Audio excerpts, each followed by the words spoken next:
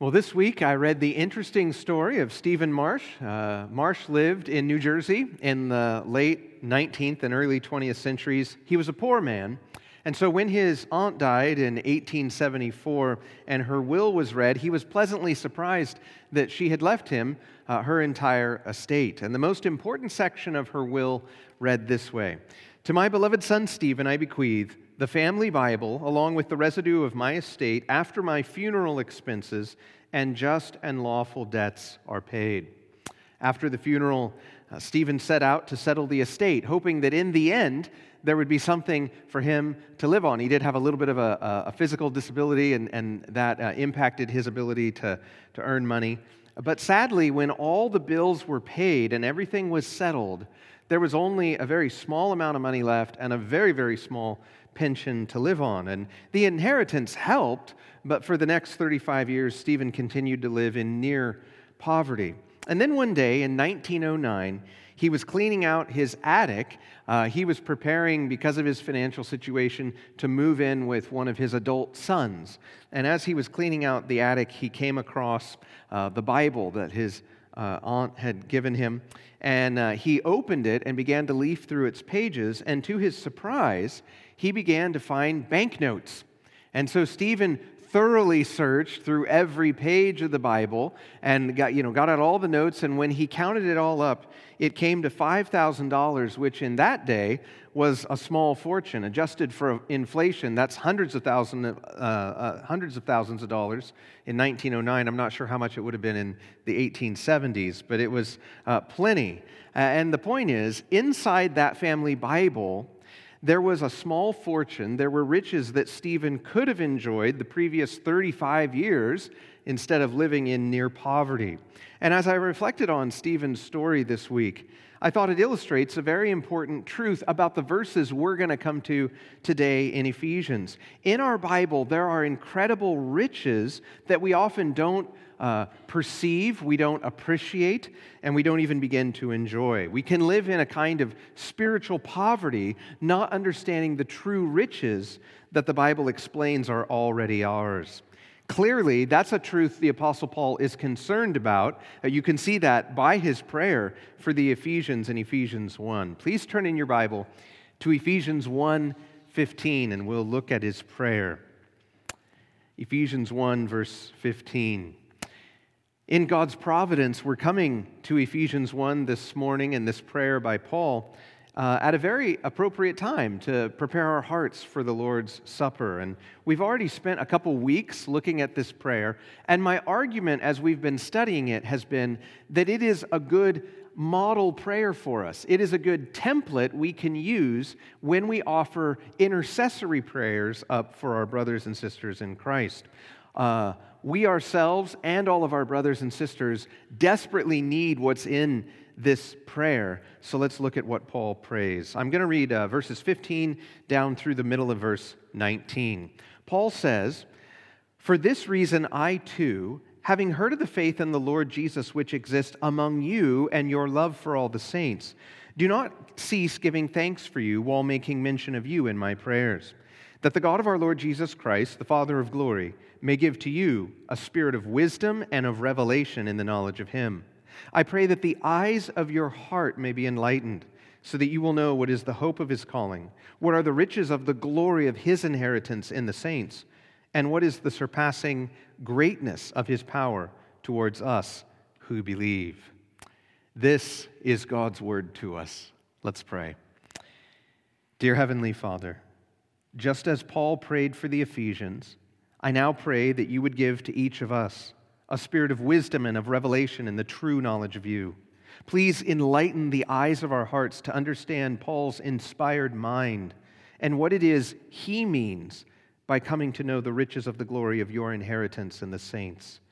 I pray for this, for your glory, and in Jesus' name, amen.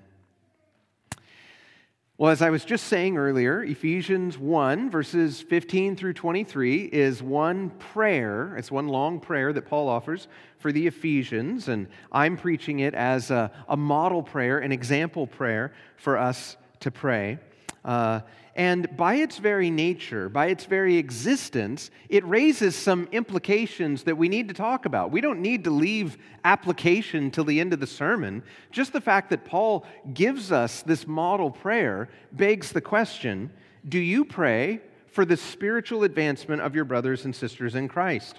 Or is your prayer life virtually non-existent, and then when it does exist, you're only praying about problems that you face, and so in a way it is very self-focused? Or maybe to put it another way, if God were to answer all the prayers you've prayed for in the last month with an immediate yes, He's going to immediately give you everything you've been asking for in the last month, would it radically change the lives of everyone around you, or would it just change your life? That's what this prayer brings up for us. Are we praying regularly, as Paul prayed, for our brothers and sisters in Christ? This paragraph's very existence is a reminder of the importance of praying for other Christians. And Paul not only shows us the importance, he gives us a model. It would be almost as if not only does Paul tell us to pray, we should pray, he tells us how to pray, and he gives us a pattern to follow. For example, we see in verse 16 that his example was he prayed regularly for them. That's the idea of praying without ceasing here. Doesn't mean that Paul prayed for the Ephesians every minute of every day. It means that it was a regular part of his life to offer up intercessory prayers for them. And he also mingled his very concerned requests with thanksgiving. In other words, he was balanced in his prayers for them. Yes, he saw the problems. Yes, he saw the dangers. But he begins this prayer with thanksgiving for their genuine faith and their love for all the saints. Returning thanks to God and thanking Him for the good you see in the people you're praying for is a very important part of having a balanced life of intercessory prayer. And Paul models that for us here. So we see that there is a built-in exhortation in this prayer. We see that in this passage there's a pattern for how Paul prayed that we can imitate. But much of the riches in this passage are contained in the content of precisely what Paul prayed, which raises the question, when you pray for your brothers and sisters in Christ, what will you ask for? Or what will you pray about on their behalf? Well, here, what Paul prays for is something where he's putting his finger on a problem that every single one of us faces. This is a problem that every single one of us needs help with, and it gives us insight into this issue of spiritual growth. You see, even though we who are in Christ, we've all responded in faith and repentance to the Lord Jesus, even though we have the Holy Spirit and the Holy Scriptures available to us, we still need the eyes of our hearts enlightened. We still need what English-speaking theologians have called illumination.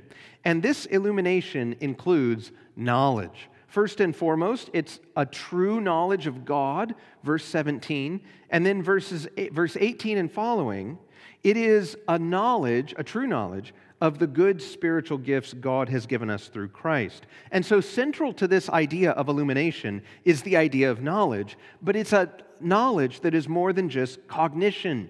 It is a real, vital, thorough, loving knowledge of God that embraces Him and celebrates Him, enjoys Him for who He's revealed Himself to be.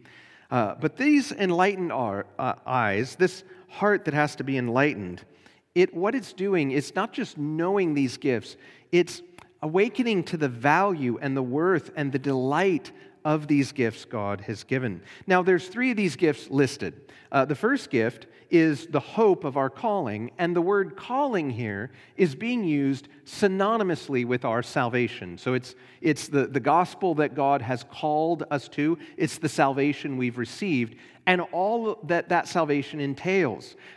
We've been justified in the past, we're being sanctified in the present, we look forward to being glorified in the future. That's what's intended by calling, not just pardon from sin, but also all that is bound up in receiving salvation. But it's also crucial as we think about this first gift to remember that the Greek word for hope and the English word for hope mean 2 different things. The English word for hope gets used often in our own language like a wish or a desire for something that's uncertain. But the Greek word for hope includes both the desire for something and the certainty that we'll receive what's promised. In the Greek New Testament, hope is an absolute certainty as well as an expectation of something not yet received. So note then the impact of what Paul is praying. The hope of the Ephesians calling, and now our calling, it's an objective reality. We have been adopted into God's family. We have already received justification. We are being sanctified, and we will be glorified in the future. But Paul is praying that Christians like us would have a subjective, experiential, personal knowledge of this hope. That we would see it for what it is and have joy from it. And then the second gift Paul prays for is it's in verse 18. It's this, that we would know what are the riches of the glory of his inheritance in the saints. Now, this second blessing is what I want to look at today, and admittedly, that phrase, what are the riches of the glory of his inheritance in the saints, it is really awkward to bring into English, okay? And also, I'm concerned that it could be confusing and off-putting to an American audience. But if we just slow down and interpret it, there are wonderful riches to be found here. So to unravel it, let's begin by asking this question. Whose inheritance are we talking about? We know from other passages in the New Testament that God is giving all the saints an inheritance in the life to come that we should look forward to. We also know that the idea of God inheriting something, it seems a bit odd, right? He is the Ancient of Days. He existed before the cosmos and before anyone. It's not like he's waiting for someone to die to receive an inheritance. So who is this inheritance for? Is Paul really talking about God inheriting something? And the answer is yes. Let me give you 4 reasons why. Number 1, the inheritance Paul speaks of here is his, pointing back to God. That pronoun is pointing back to God. It is his inheritance, not our inheritance. The Apostle Paul knew the Greek word for our, and he didn't use it here. He used his, pointing back to God. This is God's inheritance. Number 2, the inheritance here is in the saints, not for the saints. We're not receiving an inheritance here. We're described as the inheritance. The estate that is inherited by someone else is described as us. Number 3, in the preceding paragraph of thought, in verse 14, we who are redeemed are called God's own possession. And if through redemption the saints become God's possession, it's not a far-fetched thing that the saints could also be called God's inheritance. And then number 4, God calling his people his inheritance is actually something he himself does often in the Old Testament. See, what makes this a little awkward, and I listened to other pastors preach this, I read commentaries, and this threw some pastors and commentators for a loop, because in the New Testament, God's people are not often called his inheritance in the New Testament. But in the Old Testament, this is actually a very common way that God refers to his people. For instance, in Deuteronomy 32, Moses says, "The Lord's portion is his people, Jacob is the allotment of his inheritance." Jeremiah 10, verse 16, speaking of Yahweh, says, "The maker of all is he, and Israel is the tribe of his inheritance." And so what Paul is talking about then is coming to know the riches of the glory of God claiming us as his inheritance. Or coupled with verse 14, we could say it this way, of God claiming us as his special possession. Paul wants us to grasp the riches, the exceeding worth, the surpassing value, the amazing glory of God choosing to make us his own people. Because of his love, God has adopted you as a son or daughter into his family and made you his special possession. Think about what this means then. Let's stop and think about what this means. Meditate on this. What this means then is that the most important, most interesting, most powerful, most influential, most creative, most famous, most beautiful person in the cosmos has chosen you. He wants you to be his son or daughter. And we know that he wants you and I not, this is important, not because he's lonely or codependent or desperate for a relationship. And I can prove it to you from Scripture. In his high priestly prayer in John 17, Jesus prays to the Father. He knows that he's about to go to the cross. It's during the Last Supper. He knows he's going to go to the cross. He offers this prayer on behalf of the disciples. He's dedicating them to the Lord because he's about to go away. And in that prayer, as he prays to the Father, there is a portion he comes to where he lets us in on seeing the love and communication and perfect companionship that the Trinity enjoyed before the cosmos was created. God didn't create the cosmos and mankind as made in his image because he was lonely, and he's not adopting people into his family because he's lonely. The Trinity is love and perfect companionship and fullness of fellowship overflowing. So then what this means is God has chosen you to make you his special possession, not because he's lonely, not because he's needy, but because he loves you. Now, this speaks to a very important part of the human heart, because all of us want to be wanted. We want to be known and loved. We want to be chosen by others to be their friend or on the team or in the inner circle. Many of us, we want a special someone, right? We want a husband or a wife who's desirable to us to want us back, right? We want to be wanted. And the glory of the gospel is that in redemption, God is obtaining a people that he loves and chooses and wants to have as his inheritance. And so this is what Paul is praying for you, Christian. Listen carefully. Paul is praying that the eyes of your heart would be enlightened to know, beyond a shadow of a doubt, you're not guessing, to know that God wants you as his own. And not only does he want you as his special inheritance, he considers it to be an extreme wealth, a super abundant inheritance, right? It's not just that it's a rich glory for us to be God's treasured possession. The language Paul uses here is the riches of the glory of his inheritance. And in Greek, the idea there is that this is an inheritance that is of supreme value. This is an overabundant inheritance that God is receiving. And that begs the question, well, but according to who? By what valuation? By what standard? And the answer is God's standard. According to God's own judgment, this is what his people are to him. They are a superabundant, rich glory. We are God's most extremely valuable possession. Now, this entire concept then reinforces why we need the spirit of revelation that verse 17 talks about. Because let's take revelation off the table, all right, and try to reason about this very issue.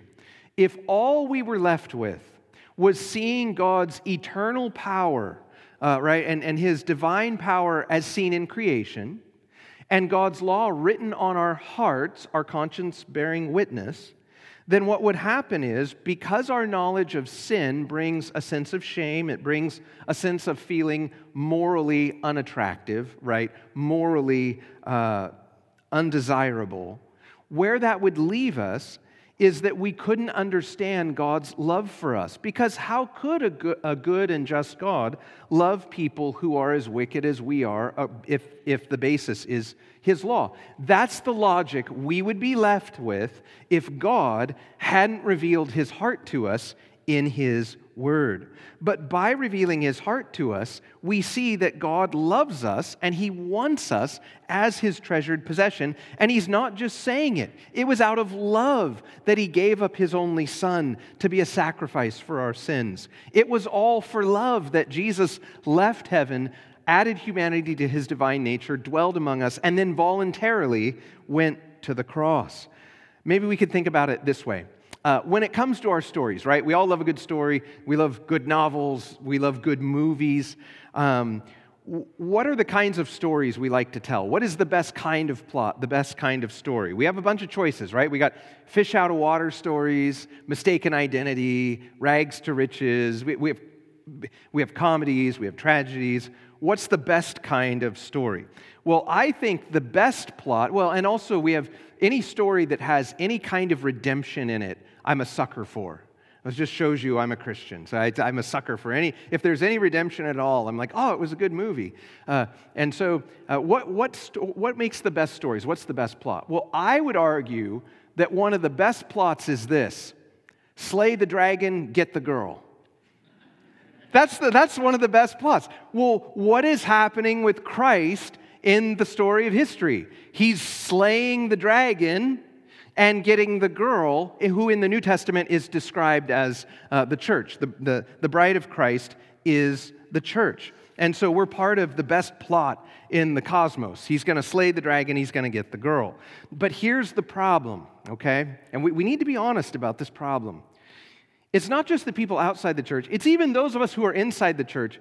We often look at the church, we look at the girl, and we're like, I'm not seeing what he sees in the girl. It would be like, imagine if it were a movie. In the movie, the girl is introduced in scene 2 or 3, and we're looking at her and we're like, that's the best actress they could find? Like, surely they could have found a more attractive actress. And the reason why is this: because we look at the church and we see all the blemishes. We see all the problems. We're aware of the great potential the church has in the New Testament, but then the churches we actually attend don't live up to any of that. And so it's easy to see the blemishes. And I think part of our disconnect as we watch this story of slay the dragon, get the girl, part of our disconnect with the girl is that we labor with two handicaps as viewers. Here's the first one. Honestly, we just don't love as God loves, right? If somebody isn't very attractive, we just don't love them. If they don't do something for us and what we want out of the relationship, we're ready to be done with it. We don't love like God loves, and that's part of the problem. But the other issue is this: God sees what the bride will become. He sees the bride of Christ perfected in all her beauty, and we don't see her that way yet. We haven't been to the next life to experience seeing what the bride of Christ becomes. And so often, all we see are the flaws. But God sees what the bride becomes, and all those blemishes in the future will be completely done away with. So, if you then include this idea of Christ slaying the dragon and getting the girl, and you broaden the idea out to the church as the bride of Christ, there's a double enlightenment that we need. First of all, we need our hearts to be convinced that God has really set His love on us and really wants us in spite of our sin. But then we also need our eyes opened to what God sees in the church so that we can begin to value and love the church as Christ does. See, even those of us in the church of Christ we're members, we're meaningfully involved, we see the flaws in the local church, we tend to see all the problems. We're aware of the great potential the church has but doesn't live up to. But when God looks at His people, He sees a superabundant wealth of riches that He's claiming for Himself. In fact, to illustrate how valuable He thinks this is, let me show you a portion of Scripture that shows the value He places on His people. Turn over in your Bible to Luke chapter 15. Luke 15.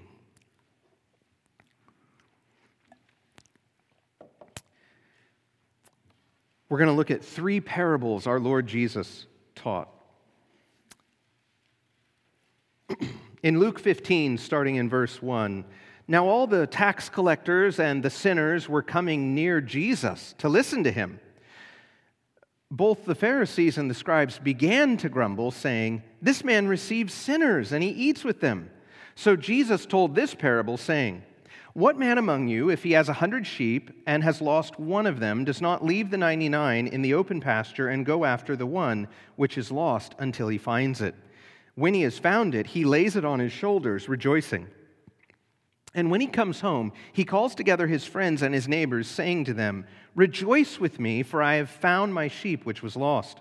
I tell you that in the same way, there will be more joy in heaven over one sinner who repents than over 99 righteous persons who who need no repentance. So in response to the Pharisees and their complaint, Jesus is going to tell three parables: the parable of the lost sheep, the lost coin, and the lost sons. And the focus of each parable is on the reaction of the climax, the highlight that we're meant to see is the reaction of the person doing the finding. And we're supposed to ask the question, who is this person? So who is the shepherd rejoicing over the one sheep that was lost in the first parable? Well, who's the good shepherd in Psalm 23? Yahweh, right? The Lord is my shepherd. According to Jesus in John's Gospel, Jesus calls himself the good shepherd. Peter, right? The Apostle Peter. Jesus is the great shepherd and guardian of our souls. And so in the New Testament, the good shepherd is our Lord Jesus, who's rejoicing over the sheep he's found. God is the one rejoicing over sinners who repent. Now look at verses 8 through 10. Or what woman, if she has 10 silver coins and loses one coin, does not light a lamp and sweep the house and search carefully until she finds it? When she has found it, she calls together her friends and neighbors, saying, "Rejoice with me, for I've found the coin which I had lost." In the same way, I tell you, there is joy in the presence of the angels of God over one sinner who repents.